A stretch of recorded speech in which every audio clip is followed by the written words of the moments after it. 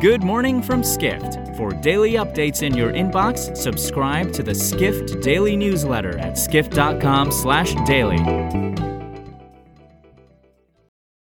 It's Wednesday, October 6th in New York City. And now, here's what you need to know about the business of travel today. Numerous major U.S. airlines have required all employees to be vaccinated against COVID.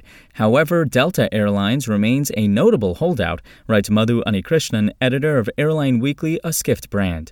The Atlanta-based carrier said it isn't leaning toward mandating employees get their shots due to the success of its voluntary vaccination program. CEO Ed Bastian said at the International Air Transport Association's annual general meeting this week that 84% of the company's staff has been vaccinated. That figure represents a 10-point increase over the last 4 weeks.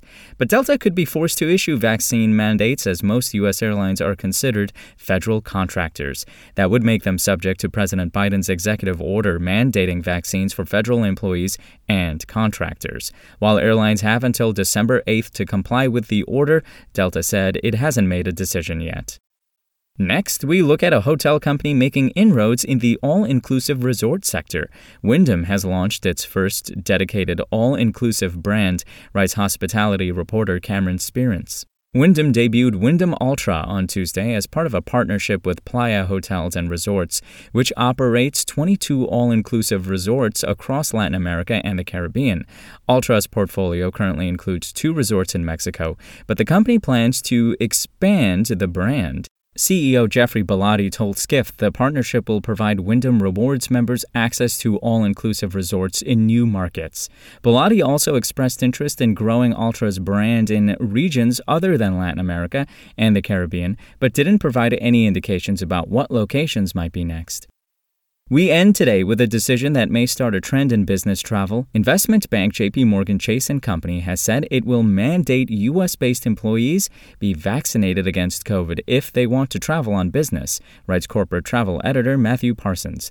J.P. Morgan will also require testing twice a week for staff, as well as proof of vaccination for employees taking part in in-person client events.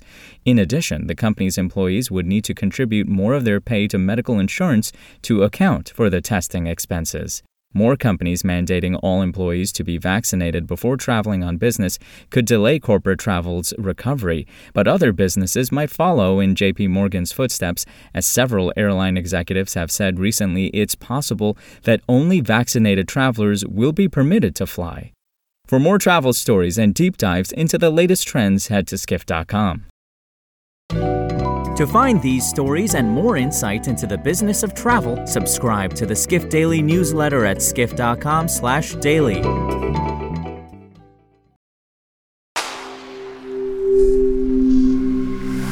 Spoken Layer.